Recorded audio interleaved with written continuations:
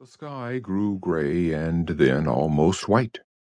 The overhanging banks of clouds seemed to withdraw a little from the steaming earth.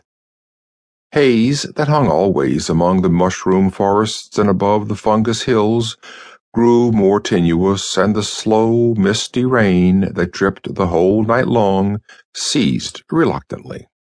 As far as the eye could see, a mad world stretched out.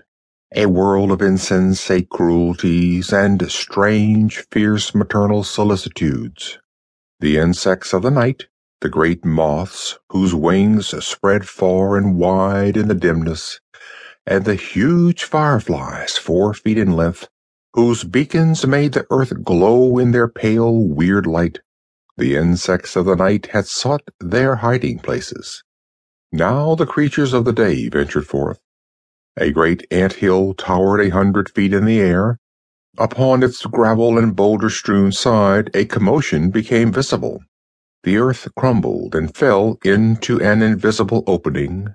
Then a dark chasm appeared, and 2 slender thread-like antennae peered out.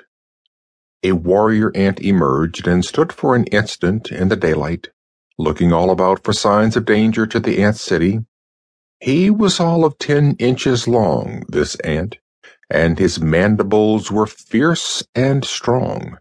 A second and third warrior came from the inside of the ant-hill and ran with tiny clickings about the hillock, waving their antennae restlessly, ever searching for a menace to their city. They returned to the gateway from which they had made their appearance, evidently bearing reassuring messages, because shortly after they had re-entered the gateway of the ant city, a flood of black, ill-smelling workers poured out of the opening and dispersed upon their business. The clicking of their limbs and an occasional whining stridulation made an incessant sound as they scattered over the earth, foraging among the mushrooms and giant cabbages, among the rubbish heaps of the gigantic beehives and wasp colonies, and among the remains of the tragedies of the night for food for their city. The city of the ants had begun its daily toil in which everyone shared without supervision or coercion. Deep in the recesses of the pyramid galleries were hollowed out and winding passages that led down a fathomless distance into the earth below.